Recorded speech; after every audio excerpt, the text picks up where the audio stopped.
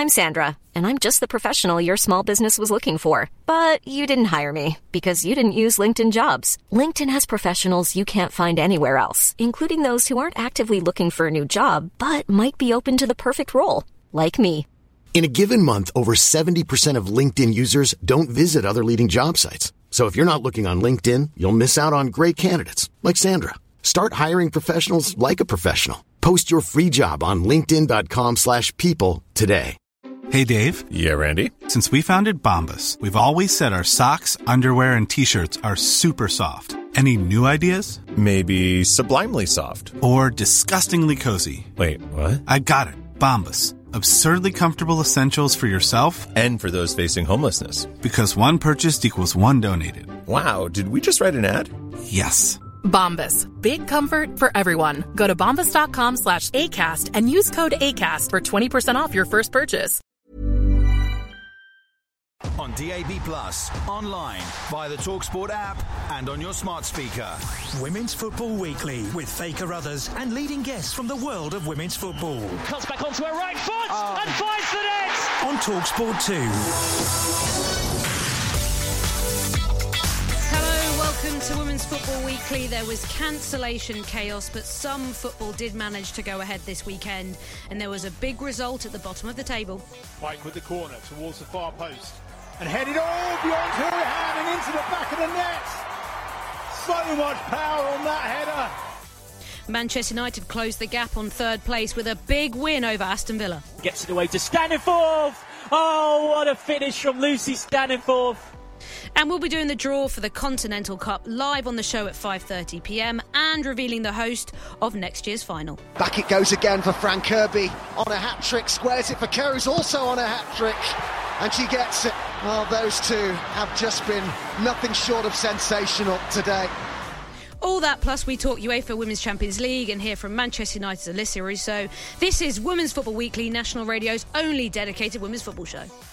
Women's Football Weekly with Faye Carruthers. Hi, I'm Leah Williamson from Arsenal Women, and you can follow the WSL on TalkSport 2.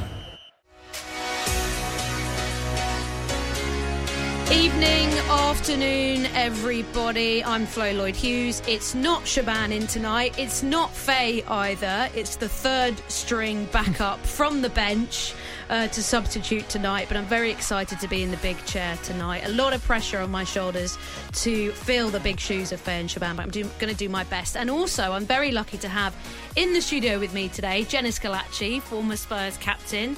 Jenna, thank you so much for coming in and braving the cold and COVID to be here. No worries at all.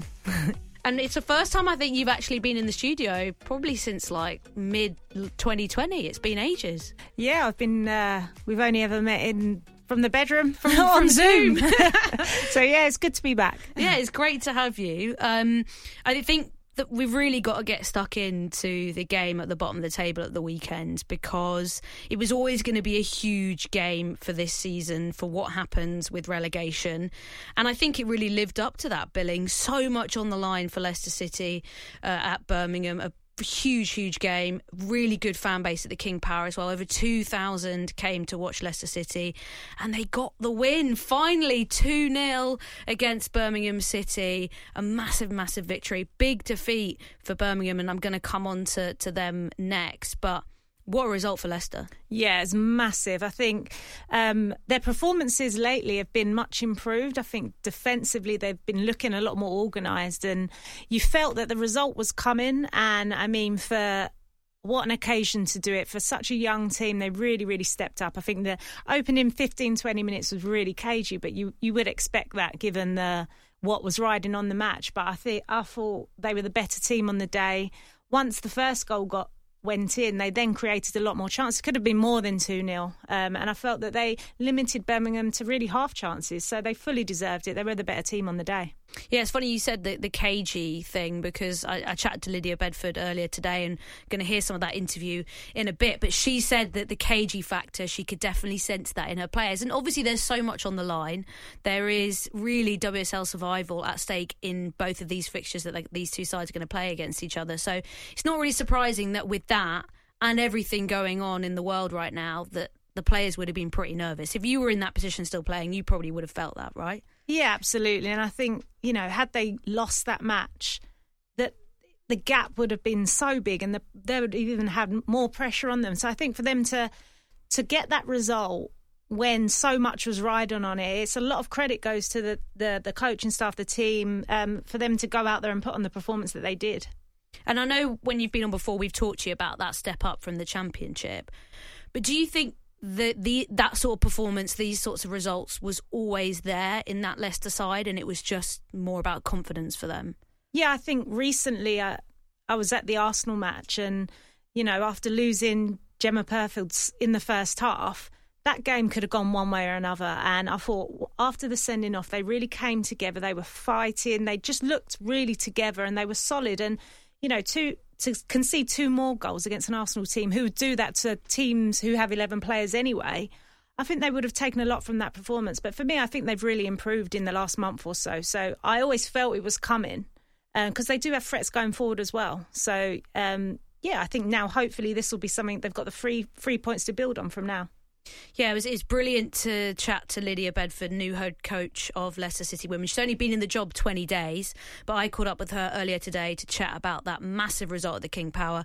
I started out by asking her how she felt at the final whistle. Yeah, I think it was a mixture of pride and relief.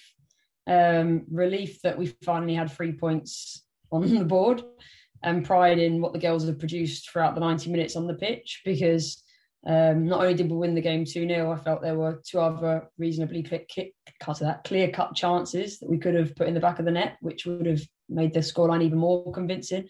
But not only that, they rode a real storm, and Birmingham executed probably exactly what we expected them to do in terms of being direct and creating chances from set plays. And there were moments in the game where they could have created chances and scored, and we rode those moments and got the momentum back in our favour, which I think made it a really professional performance from the girls and resulted in a clean sheet, which was brilliant. And at the end, when the whistle went, total relief, if I'm honest, and elation at the same time. And it's tough as well coming into this game off the back of, a tough defeat at Arsenal, and then everything else that's going on in the league right now with COVID. So what was it like before the game with the girls? Like, could you visibly see them quite nervous about this match? Yeah, I think so. They were reasonably quiet at the training ground in the morning, and there was a few of them that I think you could sense a little bit of the nervousness, but we'd spoken to them in the week about controlling the controllables, and there were parts of the performance we knew we'd be able to control: our work rate, our energy, our effort, our composure. And the other parts that we can't control, spend less time worrying about those, because, as I said in the kind of pre-game interviews, we could have a fantastic performance, have one mistake and lose the game. So they can't spend their time worrying about that. And I think they were able to really put their focus on what we'd asked them to step up and do on the pitch. And I think from the first whistle, they played with a real energy and intensity. And although that first 5-10 minutes was probably a little bit cagey from both, I think we grew into the game pretty quickly, and getting the goal reasonably early in the first half helps that, and helps their composure as they kind of build forward from that. But I think the Arsenal game last week, we learned a lot about them when they went down to 10 players. So I think we've kind of taken some courage from that performance, which they were able to take into this weekend. And I think they've shown that resilience across both games, which has been great. And you've only been there a few weeks now, but what is it that you've tried to get the team to focus on? Is it play a certain way? I know one of the things that we definitely saw against Arsenal was quite a high line. What is it that you want to do with this side? Yeah, I think I'd say what you saw against Arsenal is probably a continuation of the work that Jonathan had been doing with them. And we didn't look to change too much going into that game. We'd executed a similar style of play against United the week before and got the point in the Conti Cup in the penalty shootout as a result of doing it. So we'd actually spent more time on the training pitch in the lead up to the Arsenal game, focusing on the in-possession qualities we'd want to execute against Birmingham, and only really touched on Arsenal kind of match day -2, leading into match day -1. So I'd say in terms of the things that we've been able to influence, it's probably been that composure and belief in what they can produce with the ball at their feet. And I'd hope anyone who watched the game back yesterday would see that when we were able to switch the ball into wide areas, we caused real problems and showed some composure in that initial build-up. I think the bit we now need to work on is the kind of final pass and how clinical they are in front of goal, but some real progress in those areas. But if I was being totally honest, I think other than creating that belief, I think the biggest influence I've been able to have over the last 2 weeks is more an environmental and culture one, and just really getting the girls to connect over what our goal is for the season and what we need to do together to achieve that. And I think that's probably had some of the influence that you'd see on the pitch when they went down to 10 players, and yesterday when they rode some of those storms at half-time. I think that togetherness is starting to come out on the pitch. And do you feel like, obviously yesterday's result makes a massive impact on the team, because you beat, probably your closest relegation rivals. You come off the bottom of the table. It's a massive boost. Are you feeling really positive now about the chances of this side staying in the division? Yeah, I think so. I mean, when you look at the league table, the next game against Birmingham will be reasonably critical, and that will look, I'm sure, very different based on it being at St Andrews and not King Power. But we said leading into this weekend's game that it wasn't just about this game. We've still got 11 games left this season. And there's many of those which I feel we should be able to compete to try and get something from.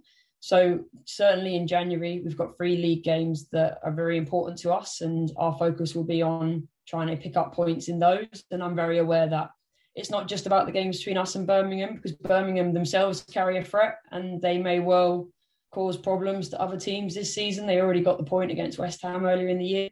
So it's very much about not just looking at Birmingham, but actually just preparing ourselves as best as we can for every opponent and trying to cause as many upsets as we can between now and kind of February time. And I think by February, we'll have a reasonable indication of where we lie.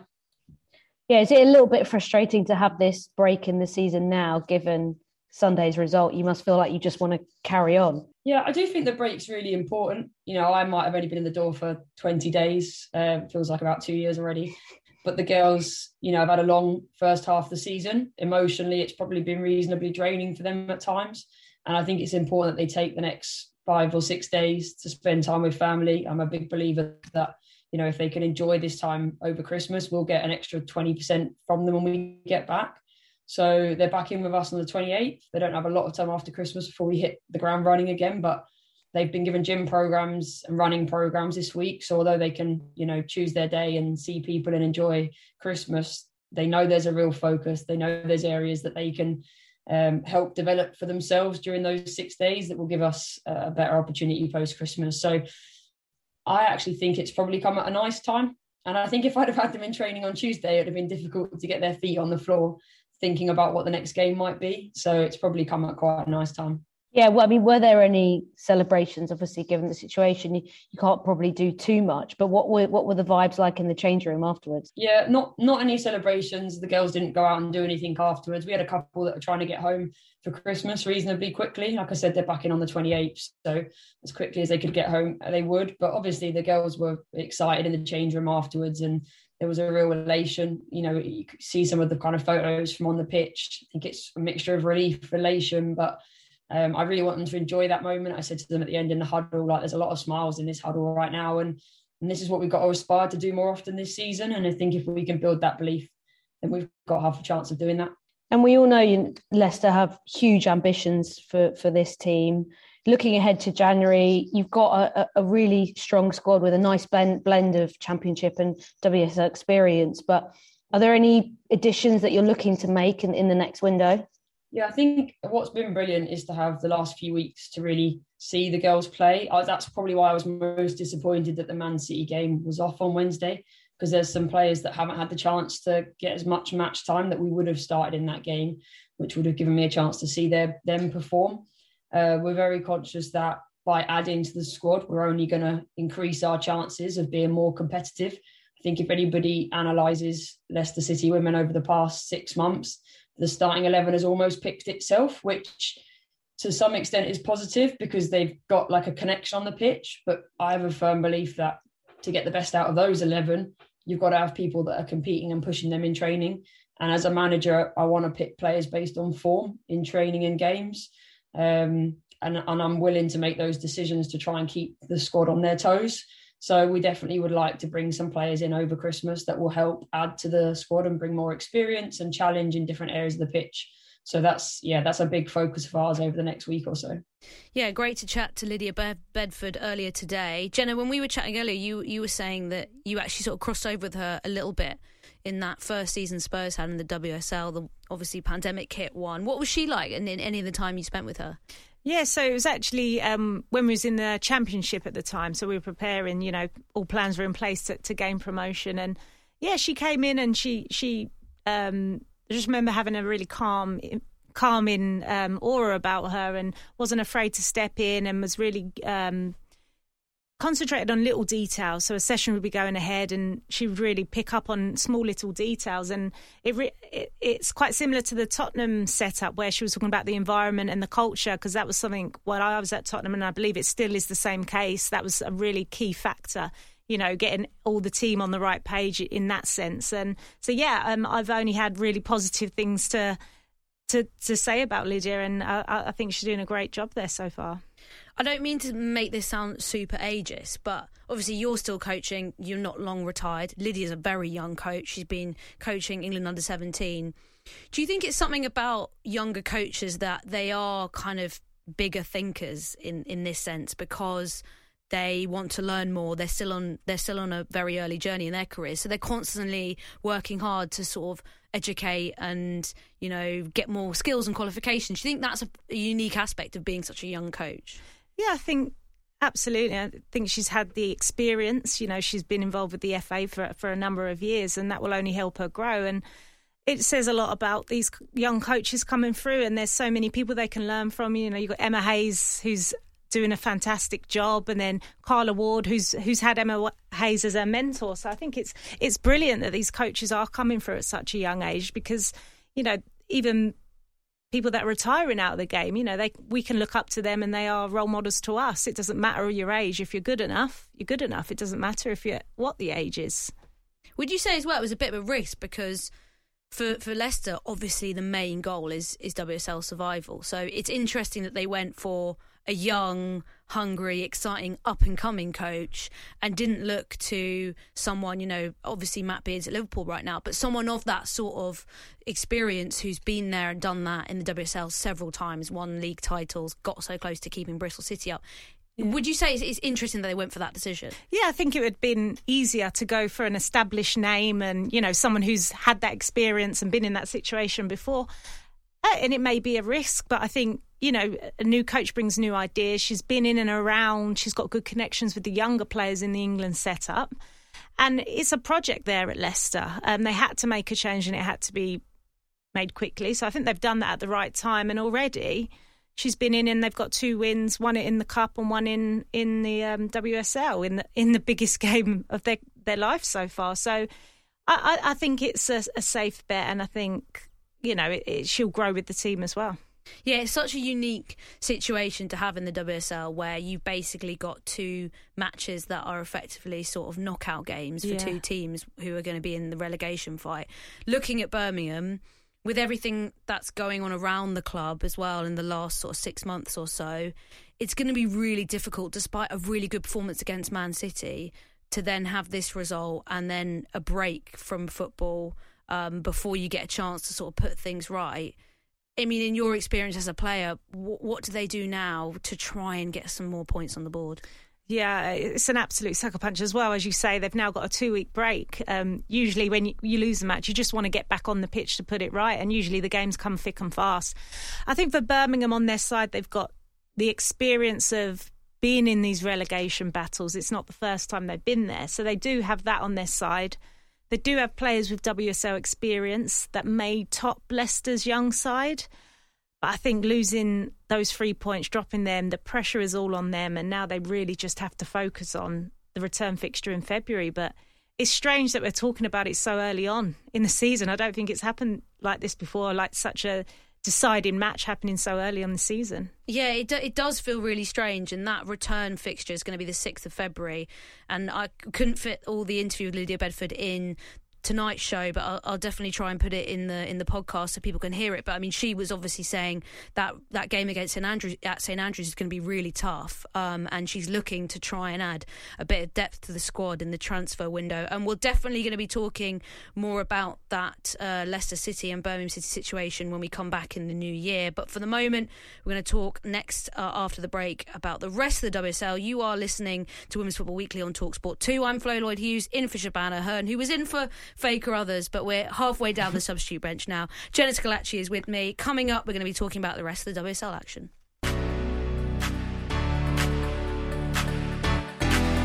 Afternoon, this is Women's Football Weekly on TalkSport 2, the only show on national radio dedicated to women's football. I'm Flo Lloyd-Hughes, in for Shaban tonight. Jenna Scalacci is alongside me. Don't forget, if you miss any of our shows or want to listen again, our podcast is available on the TalkSport app, so download it today. It's our last show of the year. We're going to be back in the new year once the women's football calendar resumes. We're also going to be doing the draw for the quarterfinals of the Continental Cup at 5:30pm, so just over 10 minutes to go until that one, and we're going to be announcing the host of next year's final, which is very exciting. But first, what we're going to do is chat through the rest of the weekend's WSL games with Now. Women's Football Weekly Preview on TalkSport 2 with a Now Sports membership. Stream weekly weekend matches from the Women's Super League live without a contract from just $9.99. Search Now Sports 18+, stream via internet, terms apply. And to help us chat through some of that is freelance football journalist Jessie Parker-Humphreys, who joins me now. Jessie, how you doing? Good, thanks, Flo. How are you? Yeah, not too bad, thank you. We did get some other football taking place over the weekend. We obviously lost 3 sets of games, but as well as that Leicester and Birmingham City match that we talked about earlier in the show, we had Manchester United playing Aston Villa. A 5-0 win for Aston Villa. Saw afterwards that Carla Ward was frustrated, saying that she wants her team to just get back to doing the basics. What were your thoughts on this one? Because I think Aston Villa are a lot better than the performances we've seen from them in the last couple of weeks. Yeah, it's weird really, isn't it? They had a great start to the season and it's almost like they put so many points on the table, it felt like they could switch off because Leicester and Birmingham are so far behind them. But, you know, we're not even halfway through the season yet. So there's plenty of time for Leicester and Birmingham to turn it around. And I do wonder if they're going to start kind of nervously looking over their shoulders a bit, because it just feels like at the moment they're really at 6s and 7s, and you know Manchester United just absolutely took them apart at the weekend. Yeah, Jenna, obviously in your first season in the WSL, the league was ended, but Spurs finished the season in 7th place, which is probably about where I would expect Aston Villa to potentially finish.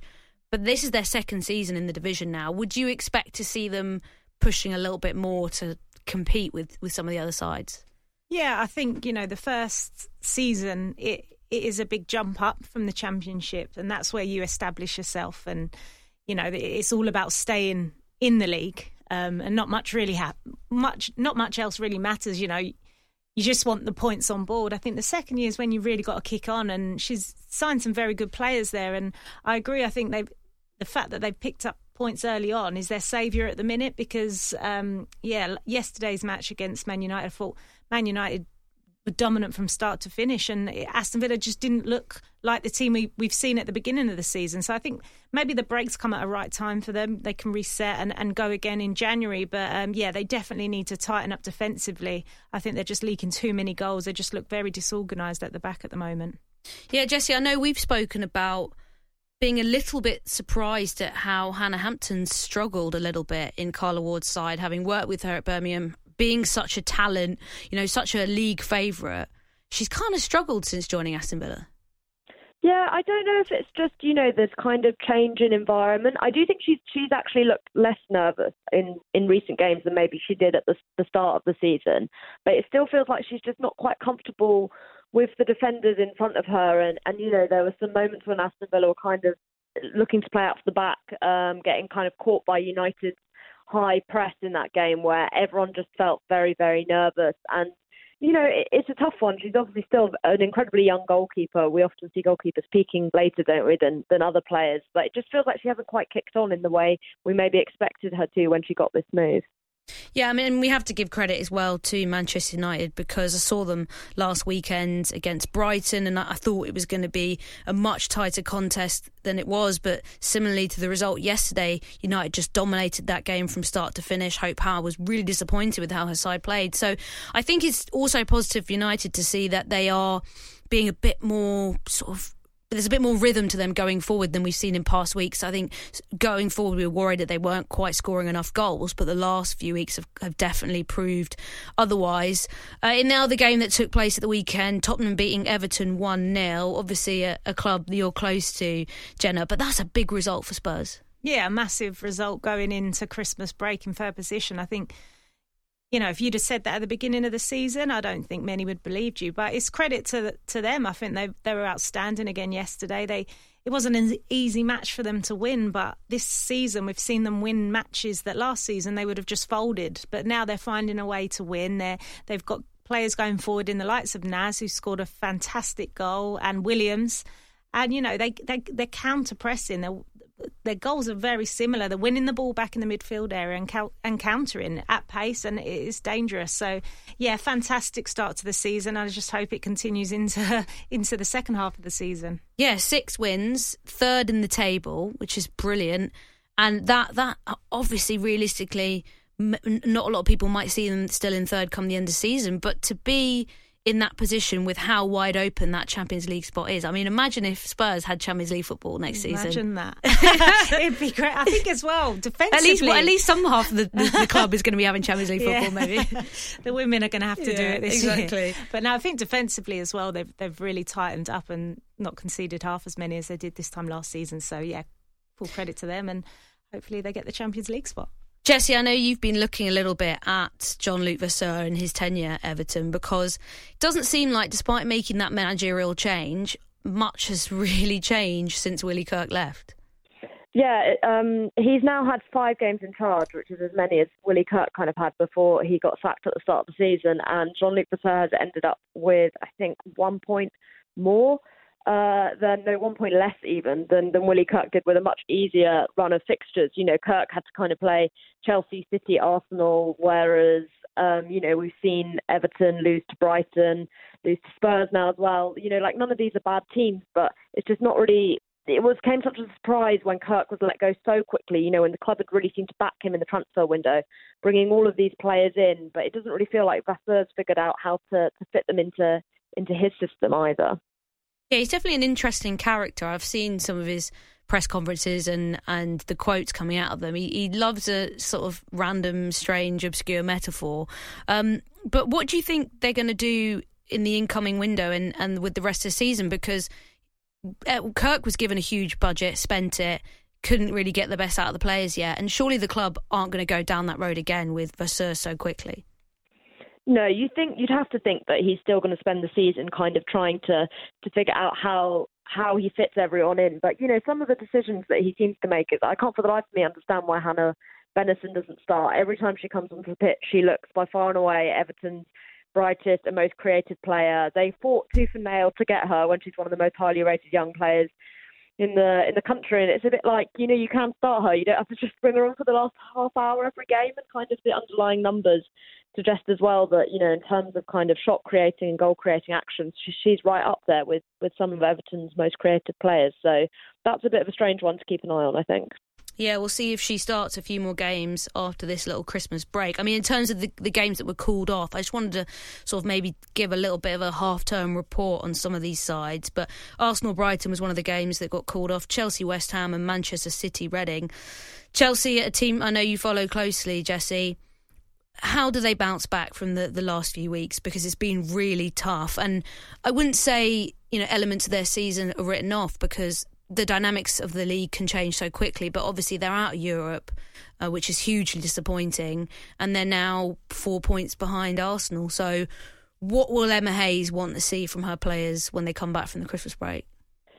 I mean, I think, now the focus from Chelsea does have to be on those domestic competitions. Obviously, winning the treble, quadruple, whatever you want to call it last season was fantastic, but I do think almost because of that, that's why the Champions League disappointment hits so hard, because it now just feels like they're kind of back in the same position they were last year. I don't think the league is out of sight by any means. I think, you know, the big thing that we've seen in the WSL this season is that kind of levelling up of teams like Spurs and Brighton alongside teams like United and City to put pressure on Arsenal and Chelsea. And I think both Arsenal and Chelsea will drop more points as the season goes on. So I think Chelsea will just want to take advantage of that, you know, slightly extra time they have over Arsenal. But the problem is that they face is that realistically, with the Champions League quarterfinals not being till March, there's not actually much advantage to be gained over the next 2 months anyway. I mean, I guess Hayes' real focus will be that game against Arsenal taking place in February as the next real big matchup. Yeah, and quickly, before I let you go, that third Champions League spot, like I just said, it is wide open. We've got Spurs and occupying that at the moment. Brighton have been there at one stage. Man United right behind Spurs are 2 points behind them. Man City definitely still within a good chance. Who, at this halfway point, who would you say is going to be getting that Champions League spot?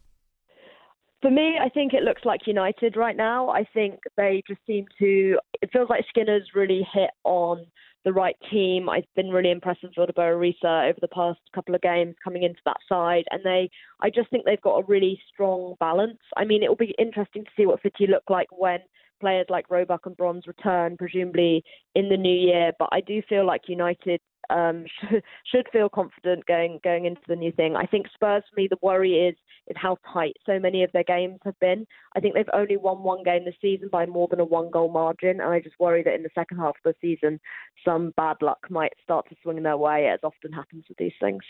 Jenna, what's your thoughts on third spot? I have to agree with Jessie. I think Man United are looking very dominant at the minute. I think Tottenham are struggling.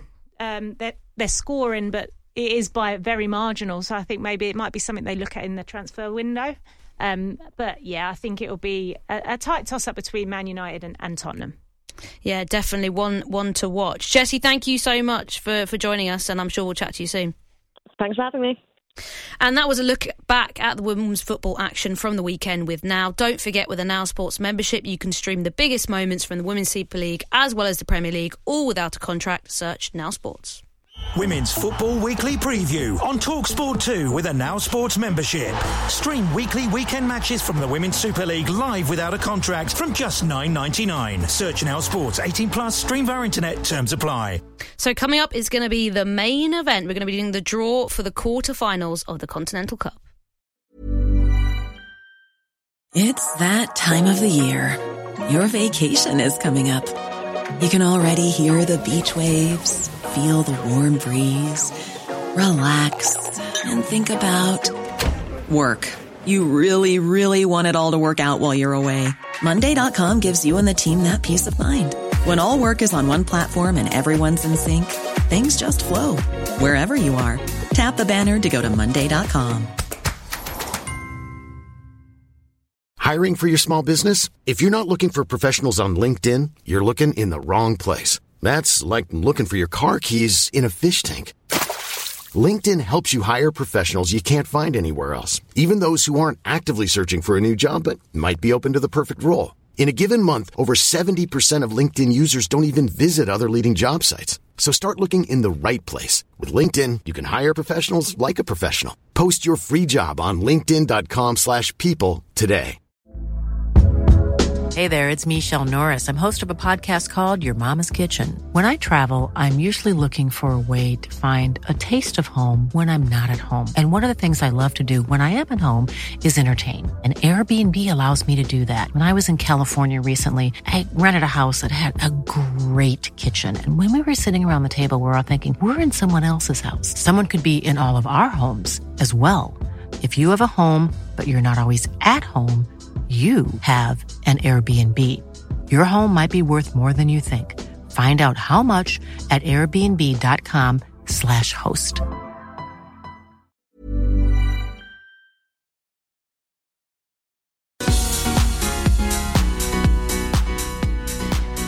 evening, everybody. Welcome to Women's Football Weekly. Now it's time for the main event. The pressure is on. I'm Flo Lloyd-Hughes. Jenna Schillaci is with me in the studio. We're going to be doing the draw now for the quarterfinals of the Continental Cup. We did the draw for the fourth round of the Women's FA Cup last week, and it went so well with our friend Gary that we're back for more.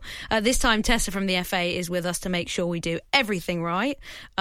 I think this is the most tense I've ever been for anything. This is the first draw you've done, right, Jenna? It is. It feels like I'm going to step out for a football match. It's that kind of pressure. Oh, really? Wow. Similar pressure. Well, you never know. If this goes well, you could be going to the big leagues, you could be doing Champions League, you could be doing, Carabao Cup. This is an audition. You've got Tessa from the FA here, so if you impress her, all going well. So obviously we've got 8 teams still in the competition who've progressed from the group stages. There is still, and I'll get onto it in a minute, some sort of TBC around one place in the quarterfinals with Manchester City's game against Leicester City not taking place. But with the draw numbers, we have number 1 Liverpool, number 2 West Ham United, number 3 Manchester United, number 4 Chelsea, number 5 Bristol City, number 6 Arsenal, number 7, which will be Charlton Athletic, Leicester City or Manchester City. That is TBC.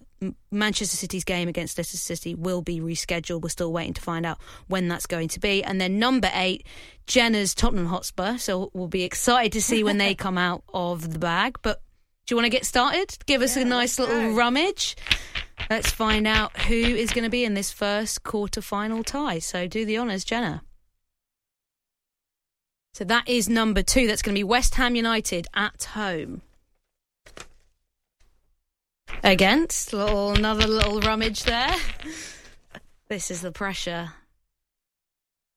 And they're going to be playing number 4, which is Chelsea. Oh, that's a tough one. That game they were obviously meant to play at the weekend at Kings Meadow was called off because of coronavirus. A much improved West Ham United team under Ollie Harder, playing the 2-time winners, last season winners, who absolutely smashed Bristol City at Vicarage Road.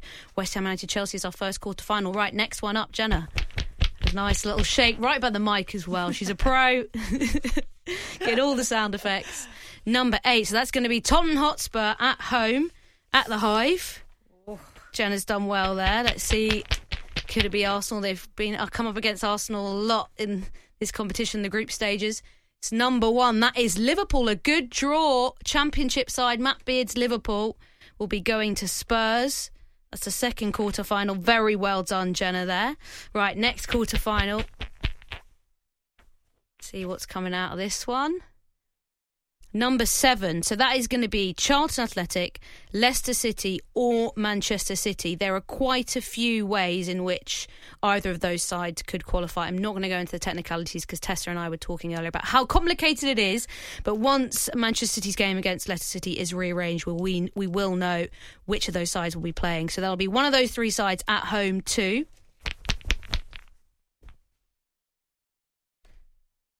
And that's going to be number 5, Bristol City. Last season's finalists will be playing one of those 3 sides. Right, next up. Here we go, Jenna. Number 6. So that's going to be Arsenal, 5-time winners. And I think there'll probably only be one left. And that's going to be against number 3, Manchester United. Arsenal beat Manchester United 2-0. Just recently in the WSL. So that'll be interesting to see what happens there. It's been a tough few weeks for Arsenal after that FA Cup defeat, then losing in the Champions League. So let me just run through the quarterfinals we have. Jenna's fantastic work drawing them.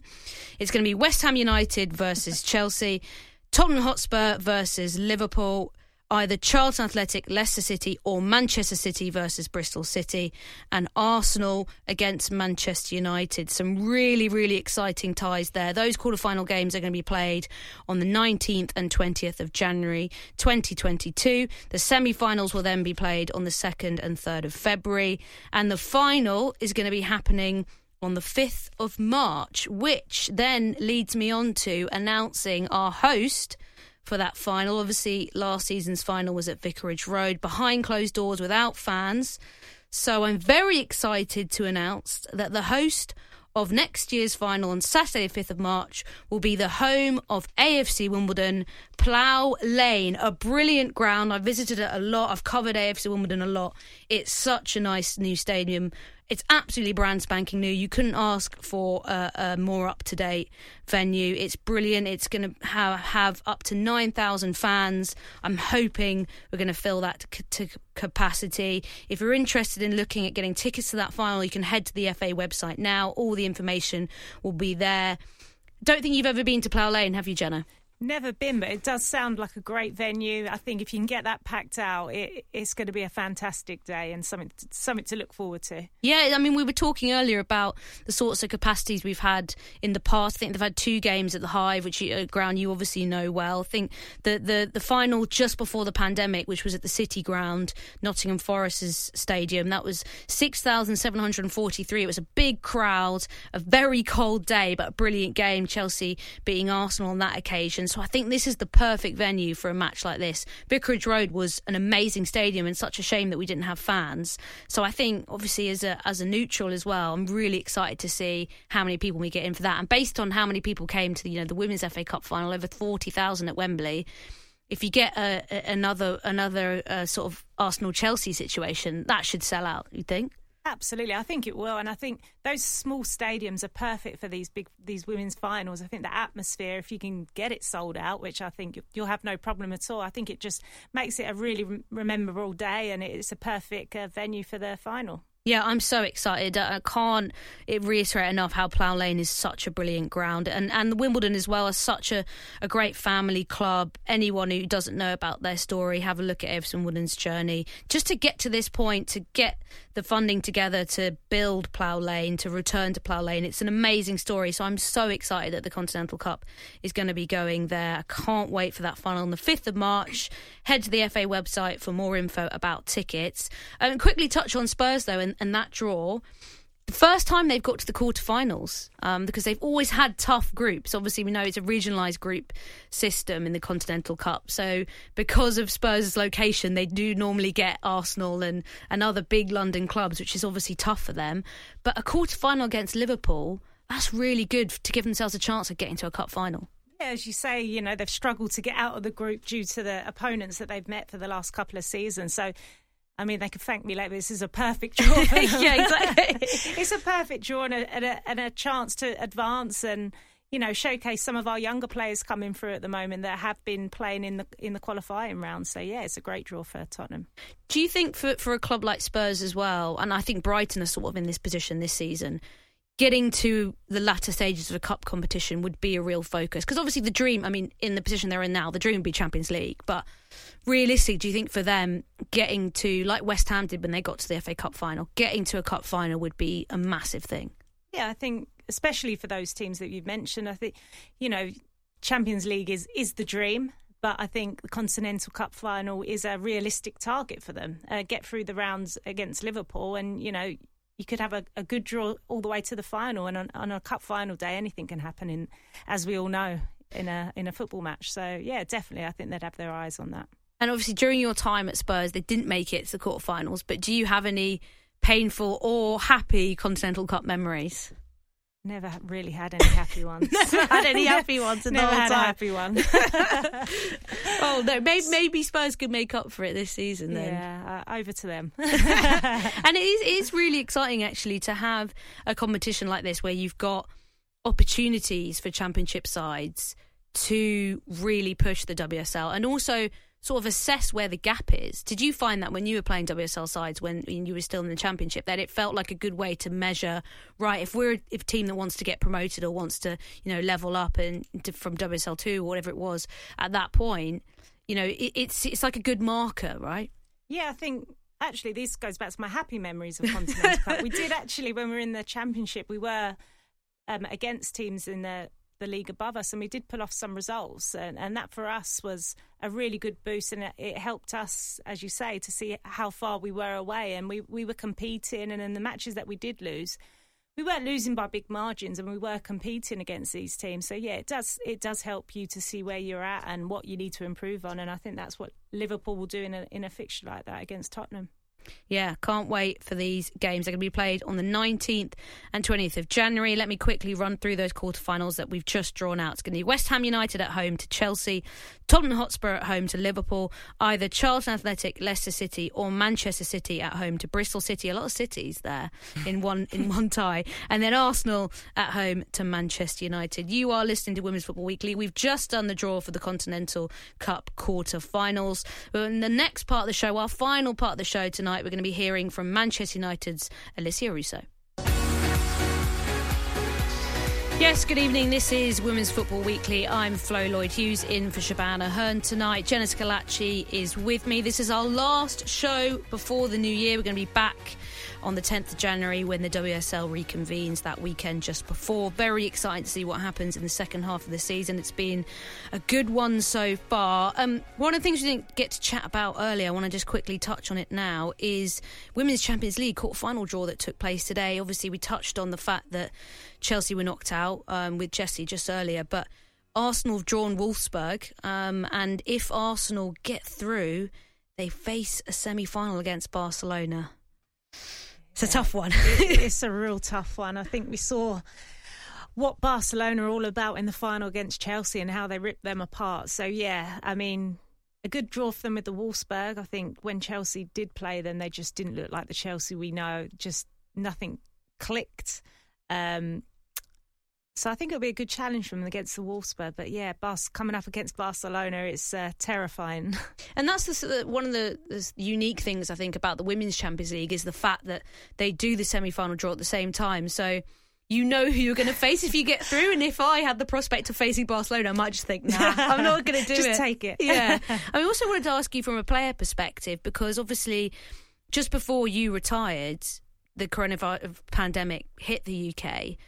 And after Chelsea lost that game against Wolfsburg, Emma Hayes was talking about player anxiety around the virus, around Christmas and being able to not spend it with their families was huge in her squad.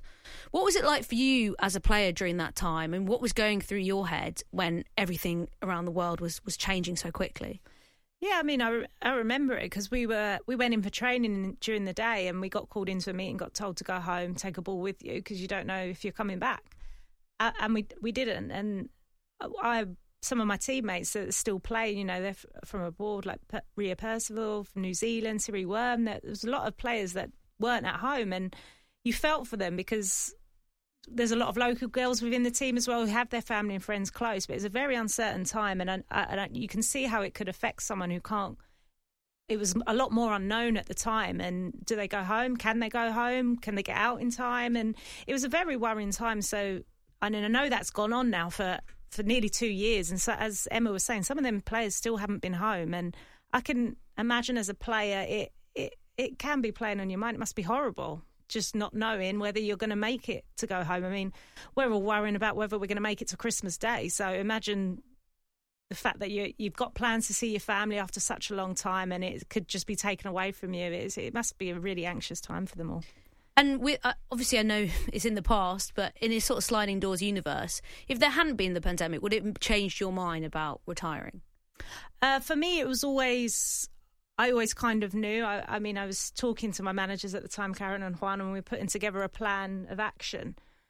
And then when it did happen in lockdown, it was a weird time for me because once I left the training ground in March, I never got to see anyone. I still never really got like a proper goodbye. Yeah, I didn't see anyone. And, you know, obviously all the games were behind closed doors. So, yeah, it was a very strange time. It made it a lot harder for me. But I had already made my mind up in the January anyway. So, yeah, it was a tough time, but I got through it. Yeah, no, it's really tough. I mean, we had Claire Rafferty on the show last week and you know, Shaban was talking to her about that very thing, about how much she misses the team environment. She misses it hugely, and she really misses just being with that group and having that sort of, you know, squad sort of familiarity and friendship and everything. Like, it's really tough. Yeah, I think, and that's all I've really known. I've been playing in teams since I was 5 or 6, so, and your team become like a family. So to have that taken away really unexpectedly without getting to say goodbye, it took a long time to adapt,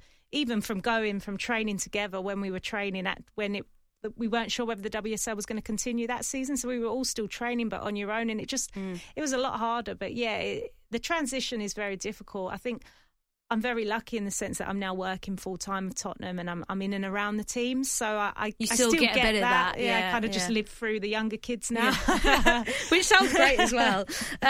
Just before we finish the show tonight, it got a really nice little bit of interview that TalkSport's Bradley Hayden. Bradley's been helping us throughout this season with content for the show, and he chatted to Manchester United's Alicia Russo earlier on this week, and to get us in a little bit of the Christmas spirit, sort of, he asked her all the important questions like the first football shirt she ever owned.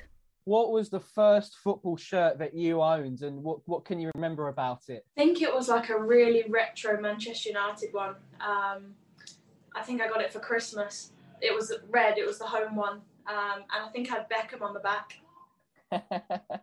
Love that. Was he your favourite player at the time? Yeah, one of, definitely. He had a wand of a foot. And what's been your favourite stadium to play in your career so far? I think when I made my debut for England, we were out in Dallas in Texas, and obviously it was my debut, and it was a lovely pitch, and the moment around that all makes it stand out. And if you could play with any player, past or present, could be even in the men's or the women's game, who would it be and why? I'd love to have played with Kelly Smith. I mean, I know we play the same position, but maybe if we went in a 4-4-2, or if I was on the wing. Cool. What a lethal strike partnership that would be. And what's the most starstruck you've ever been? If you've ever met someone famous, or maybe one of your footballing idols? I actually met Michael Jordan when I was in America. He went to my university, and I'm a massive Michael Jordan fan, and that's why I wear number 23. So to see him in and around the campus every now and again is amazing. Oh, what can you remember about that? Well, he played at North Carolina, so he was often at the basketball games, and we saw him at a basketball game, and he gave a little speech on the court and stuff. So, yeah, I've always idolised him. And if we look through your Spotify playlist or your music playlist on your phone, who's up there amongst your favourite music artists at the moment? Well, at the moment, it would be Adele. I think everyone's on a bit of Adele hype right now, and I love her new album. So, yeah. I love that. And if you had anyone if they were making a film about you later on in your career, looking back at your professional career and your life so far, who would you want to play you and why? Oh, great question. I mean, I know she is not my age and she doesn't look anything like me, but I'd say Sandra Bullock because she's my favourite actress. So I'd love her to play me. And lastly, if we stuck you away on a desert island, what 3 United teammates are you taking with you and why? I think I'd be taking Millie Turner, Ella Toone and Martha Harris. I think if I just took one of them, they'd drive me insane. So we've got to have all 3, and Millie can do some cooking while trying to entertain us all. And I'm not sure what Martha and Ella are going to offer, but it'll be nice to have their company out there. Yeah, great to hear from Alicia Russo, having a really good season after a lot of injury struggles over the last sort of season or so. Jenna, quickly, what was the first shirt that you ever owned? It was a Spurs one. It was a really retro one. I couldn't even tell you the season. It was a pale blue. And it had Sounds cool, though. Oh, it was really cool. I'll have to try and Google and find it. I bet it's actually probably worth a fortune now. All those kind of retro ones, you need to dig it out. They're coming back around, aren't they? Definitely. And what's the favourite shirt that you have now? Have you got any favourites in your collection? My one is the shirt from the 2016-17 season, only because it's when we did the quadruple, we got promotion, and that's when everything changed for Tottenham and myself as a player. So that's my favourite. Oh, amazing.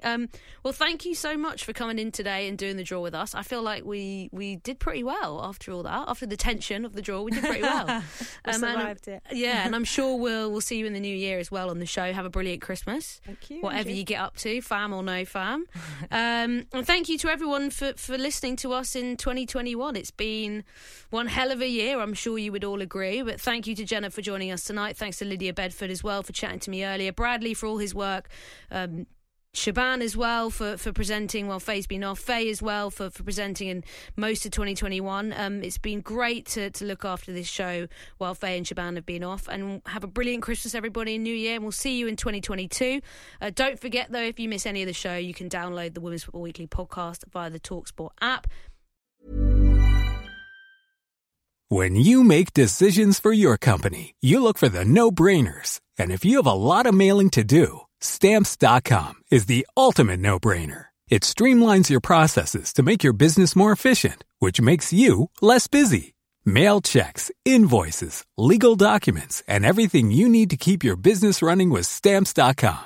Seamlessly connect with every major marketplace and shopping cart. Schedule package pickups and see your cheapest and fastest shipping options from different carriers, with rates up to 89% off USPS and UPS rates. And with the Stamps.com mobile app, you can take care of mailing and shipping wherever you are. Make the same no-brainer decision as over 1 million other businesses with Stamps.com. Sign up with code PROGRAM for a 4-week trial, plus free postage and a free digital scale. No long-term commitments or contracts.